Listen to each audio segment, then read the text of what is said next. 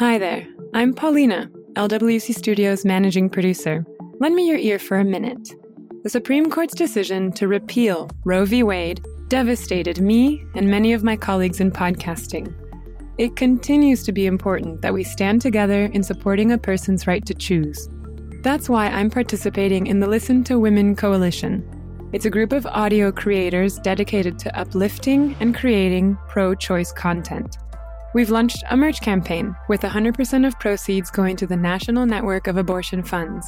You can find a link to Listen to Women on LWC Studios Twitter at LWC Studios.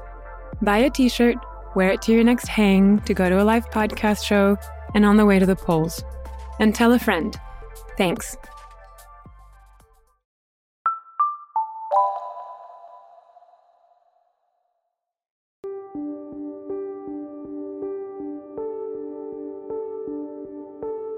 $70 million adults in the United States have a criminal record.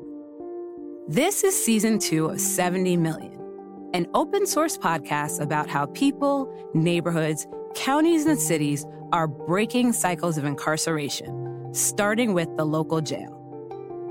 So I got to experience the uncomfortability of just being stuffed in a cage and all. That was real scary. We're keeping people down there with rats, roaches, they got black mold, and we spend $16 million on it every year. We eliminated cash bail bonds in the city of Atlanta. There is no one who's been incarcerated, including myself, who has been helped by incarceration. I'm your host, Mitzi Miller, and today I have a very special guest in the studio with me, the show's creator and executive producer, Juleyka Lantigua Williams. Hey, Juleyka. Hey, Mitzi. You're sounding good today. Why, thank you. So excited that you could be here. Today, you're going to tell us about a very interesting interview that you did. I can't wait. So I talked to a rising comedic star. I mean, that's my opinion, but I think that's exactly who he is. His name is Thelonious Monk, and he's a writer, comedian, activist. And he's one of the few people I've seen so publicly and openly speak about his experiences with incarceration, including everything he's had to go through to get his life back on track. And that includes stuff that might seem mundane, but is actually really significant.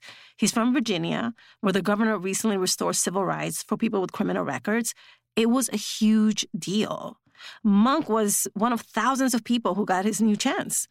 So here's a clip of him on a TV show called The Damage Report.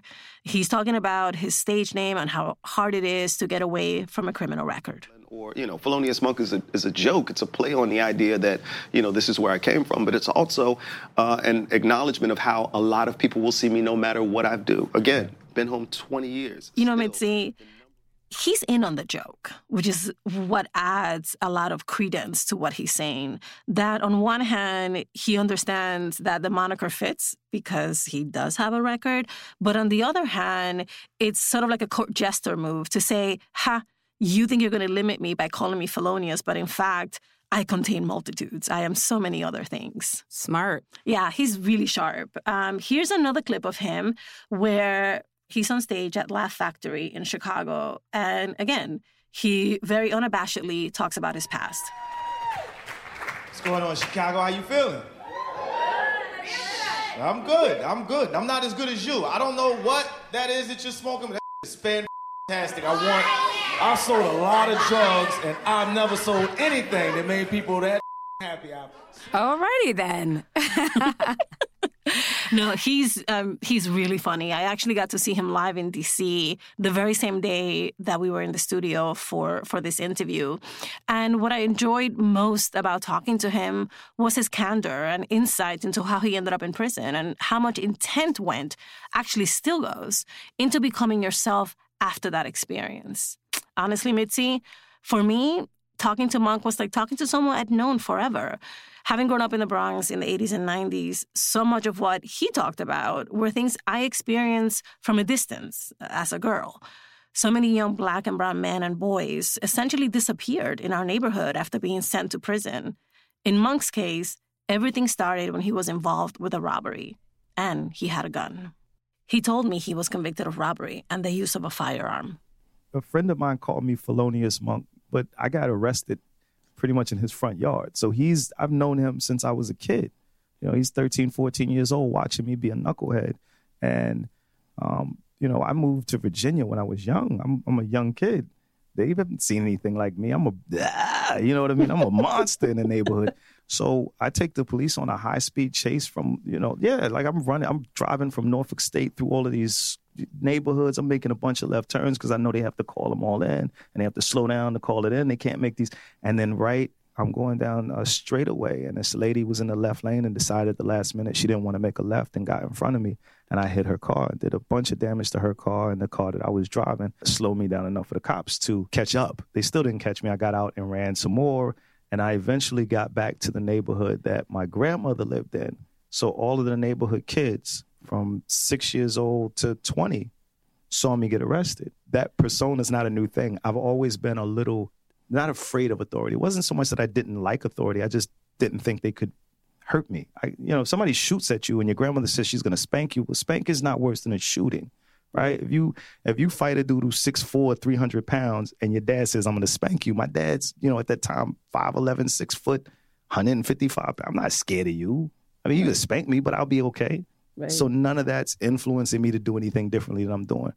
What influenced me was actually getting arrested, not being able to talk my way out of it. The sentence guidelines said I was supposed to get 12 and a half years, and the judge said 32. And that's when I realized that those guidelines didn't apply to me. None of that applied to me, and I was taking risks that I couldn't afford. I was 19, and the judge said 32 years, and I went, I don't even know how long. That was the first time I remember being afraid. My knees buckled. I don't know that I was about to faint, but it felt like I wasn't going to be able to stand anymore. Right. And that's what changed me. Nothing had happened prior to me getting arrested. And it wasn't the time that changed me. It was the loss of control over my life. Once I lost that control, I didn't want to feel that anymore.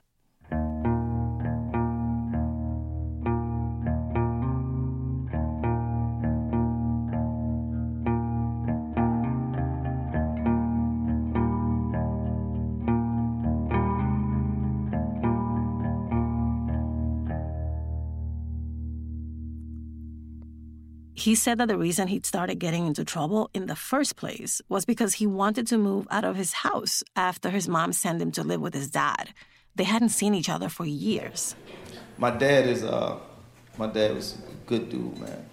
I say that now because he's a good dude now, and you just forget shit. Like, my dad used to smoke crack, like a lot of crack. He was good at it. And he's like a professional. He used to tell me, I'm not a crack addict, I am a drug user. I was like, that's not better, fam. My dad was getting high then. I didn't have any respect for him when I moved in. The day I got there, you're the guy who doesn't keep your word. You're the guy who you lie to women, you lie to kids. What do you do with your life? And then I find out you're getting high. My first job was at a Hardee's, and my dad would knock on my window at 2, 3, 4, 5 o'clock in the morning. And back then we were making $3.25. You can't work 40 hours if you're in high school. So I'm working 20 hours. So you take the $3.25, multiply it by 20, take the taxes out. When my dad comes and asks me for $50, he's taking my week's check so he can go and get high. Right. So yeah, living with my dad was, bigger house, bigger yard, because he was living with his mom. But yeah, it was such a drastic change. And again, when you're a kid, you don't always have the language to process what you're feeling. But I know I'm angry, and I don't know who I'm angry at. I'm angry at my mom. I'm angry at my dad for being this person. But since my mom was the person who was always there for me, I don't know I'm angry at my mom yet. I'm still hurt that I hurt her enough to send me here. I think it's my fault. Yeah, she wanted to love me, right? And she loves me. Let me be clear. My mom absolutely loves me. She also resented that I existed because I took her life from her. And she knows in her brain that I didn't do it. But every time she looked at me, she's reminded of it. And I look like my father just broke a piece of himself off and built. So every time she looked at me, not only did she see her dreams miss, but she saw the dude who took them from her. And then my dad goes and has another kid 30 days after me. So I'm not just the reminder of her dreams gone. I'm a reminder of the first guy that she loved, and maybe ever loved. But every day she looks at me and that's it. And I didn't understand her anger And I also didn't understand. I was born the year before Roe versus Wade. There's no other option for her other than to illegally abort me. So my mom had some things she couldn't say to me. You can't say out loud to your kid, I wish you weren't here.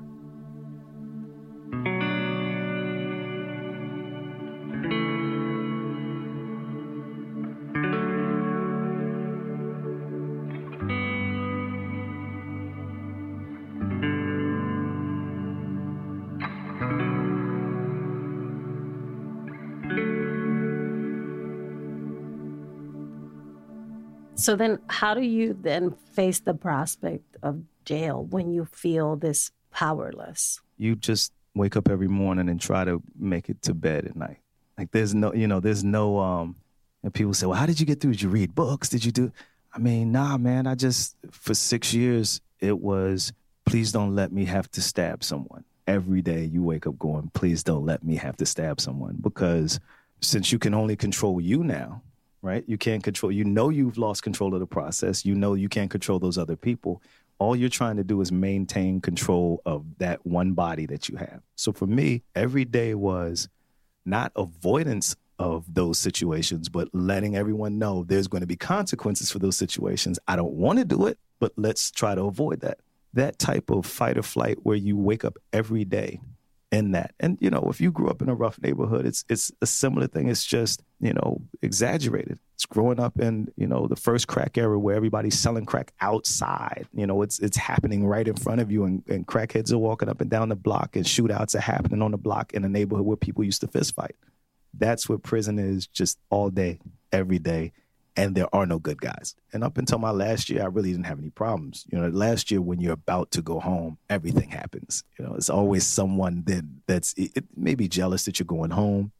Some guys aren't even jealous. They're going to miss you. Like men can't say to other men, hey man, I don't really want you to go because you helped me get through this time. So what they do is, man, I don't like you no way, man, old punk ass. I hope you go out there. I hope you get shot the first day. Right. It's a lot of weighing the consequences and doing something that you've never done before, which is learning how to control your temper. And the one place where you think your temper would benefit you, right? You want people to be afraid of you. That's the place I had to learn how to control my temper.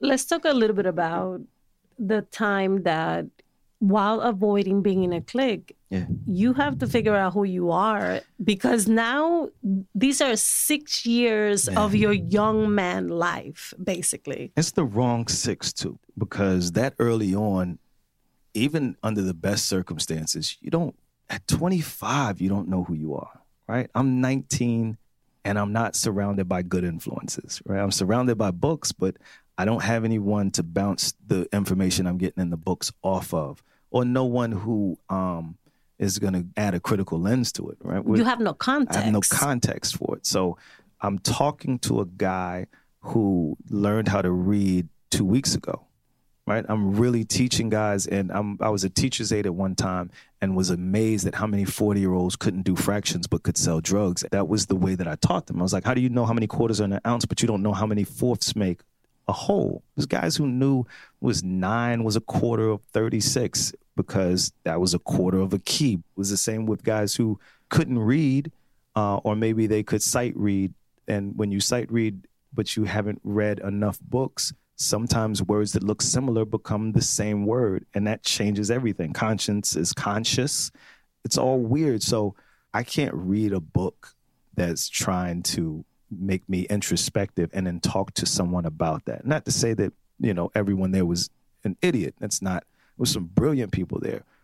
But you also need a universal language to be able to have this communication. And if we're not all speaking the same language, it's very difficult to have these conversations.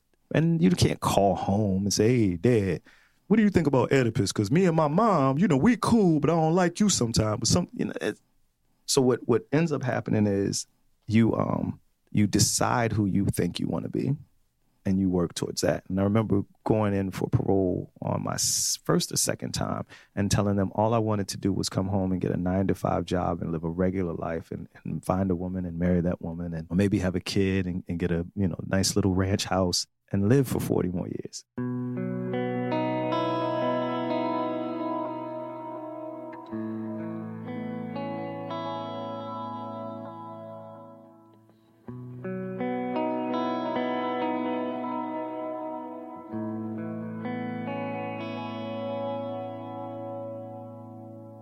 27 years ago is when I got charged. Clinton and the super predators and all of that was happening. I was the person they were talking about.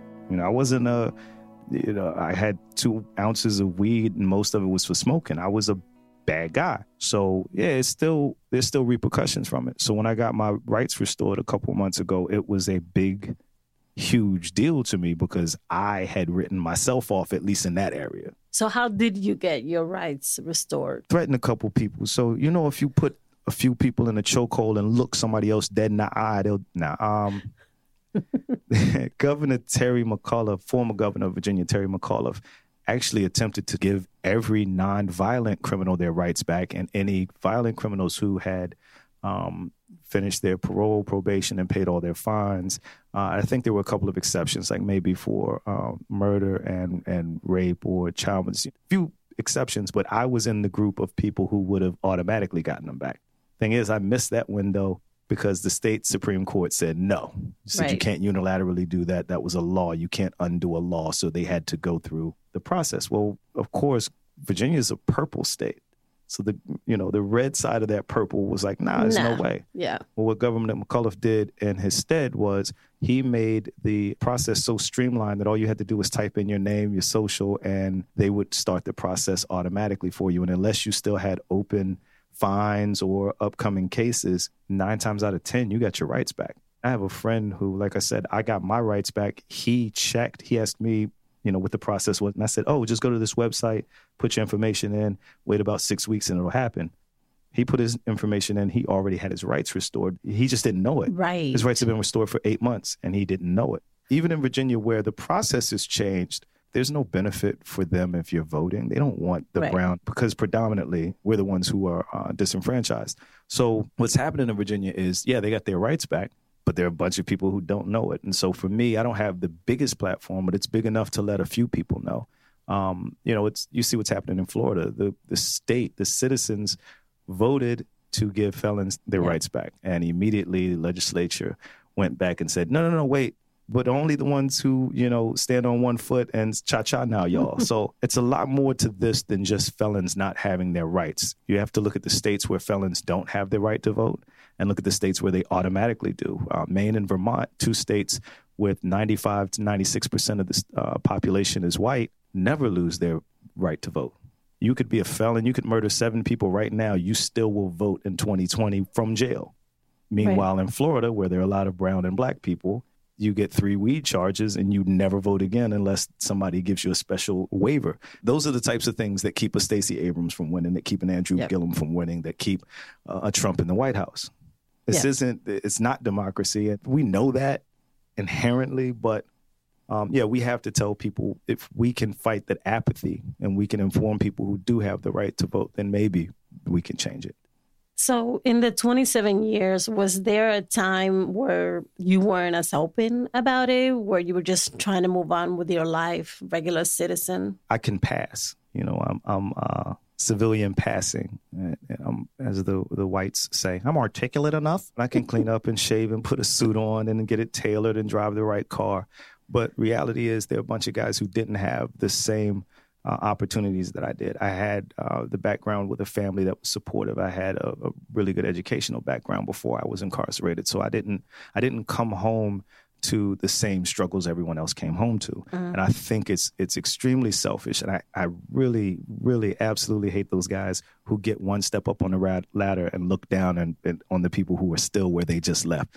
So for me, not being honest about it wasn't just harming me, it was harming everybody else who went through what I went through and didn't have the opportunities. I remember how hard it was just to get ID, driver's license. I don't remember where my birth certificate was. I was locked up for 6 years. Where's my social security guy? I don't know. Who's got it? So now I have to go through the process of finding documentation that says I am who I say I am, just so that I can get a social security card, so that I can then go and get a birth certificate, so that I can then go and get a license. The process of doing that means someone had to be patient enough to drive me around and do those things with me. Because you don't come home to, here's $50 because you made it home. Congratulations. You come home from the rough. So it was family, really close family that made time. They took time out and took shifts to make sure that I got everywhere that I needed to go to get all the documentation I needed to get. What about the people who don't have that? The parole officer isn't always a guy who's trying to help you. Sometimes he's a guy at the end of his 20 years who's just trying to get through his next 2 without killing himself. You know, if I'm not honest about what I'm going through, what happens to those people? They're already falling through the cracks. We know what the recidivism rates are. So if the people who've gone through this aren't talking about it out loud, those people get ignored.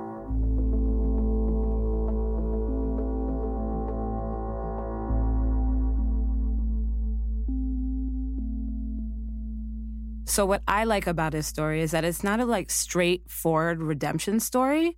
He clearly experienced great personal loss. That's a really good point.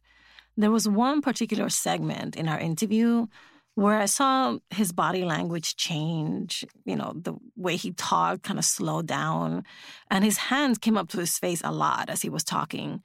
It seemed really difficult for him to get through it. Take a listen. What happens in your family when you go away? And how do they stay present in your life? So I lost my grandmother and my grandfather while I was in prison. And my grandmother in particular, I was extremely close to. And she passed 6 months before I came home. And that was the toughest one to forgive myself for, because I missed her last 5.5 years. And you can't undo it. So, and I still don't know if I've forgiven myself. I've moved on. I've moved past it. I deal with it. But I talk about her an awful lot, and she's been gone 22 years. She was also the person who held my mother's side of the family together. She was more than the matriarch. She was the glue. She was the conscience. If she made you angry, you realized you did something wrong. Her not making it, those were the toughest days I had, and which was crazy because, again, I've gone through 5.5 years. I am guaranteed to go home 6 months from now. And my grandmother passed, and I didn't even know if it mattered if I went home at that point. So I think the family kind of rallied around knowing I was coming home. But I was with her, hours before she passed. I was able to get them to release me for a hospital visit. They call it a deathbed visit. And so I got to see her right before she passed. And I think that made everyone hold on just a little bit longer. So when I came home, they were a little more embracing.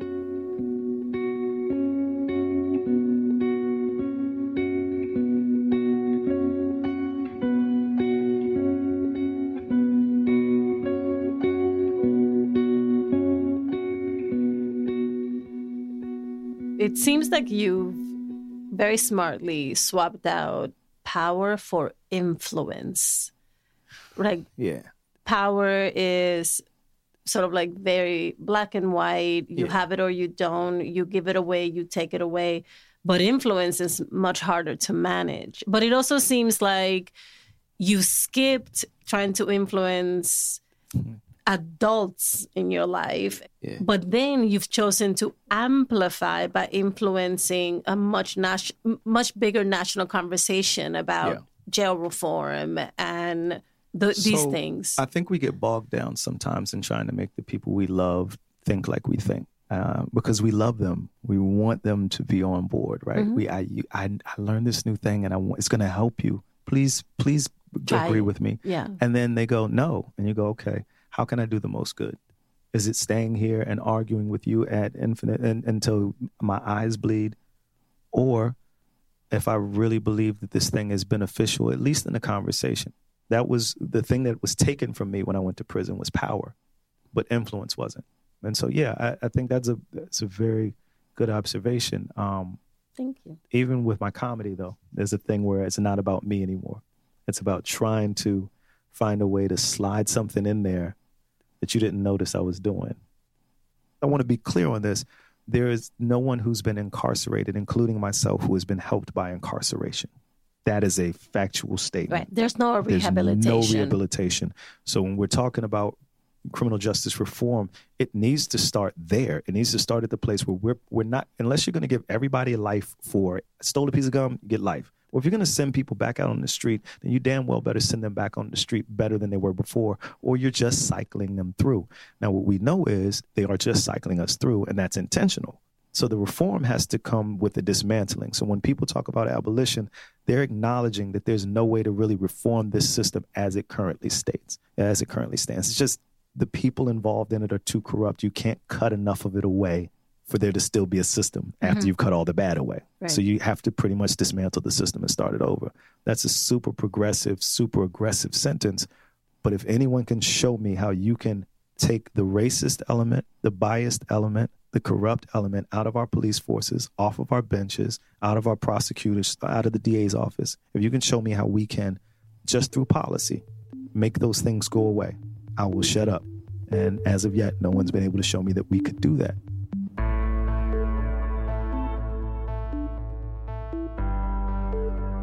That was comedian and activist Felonious Monk speaking with our executive producer, Juleyka Lantigua Williams.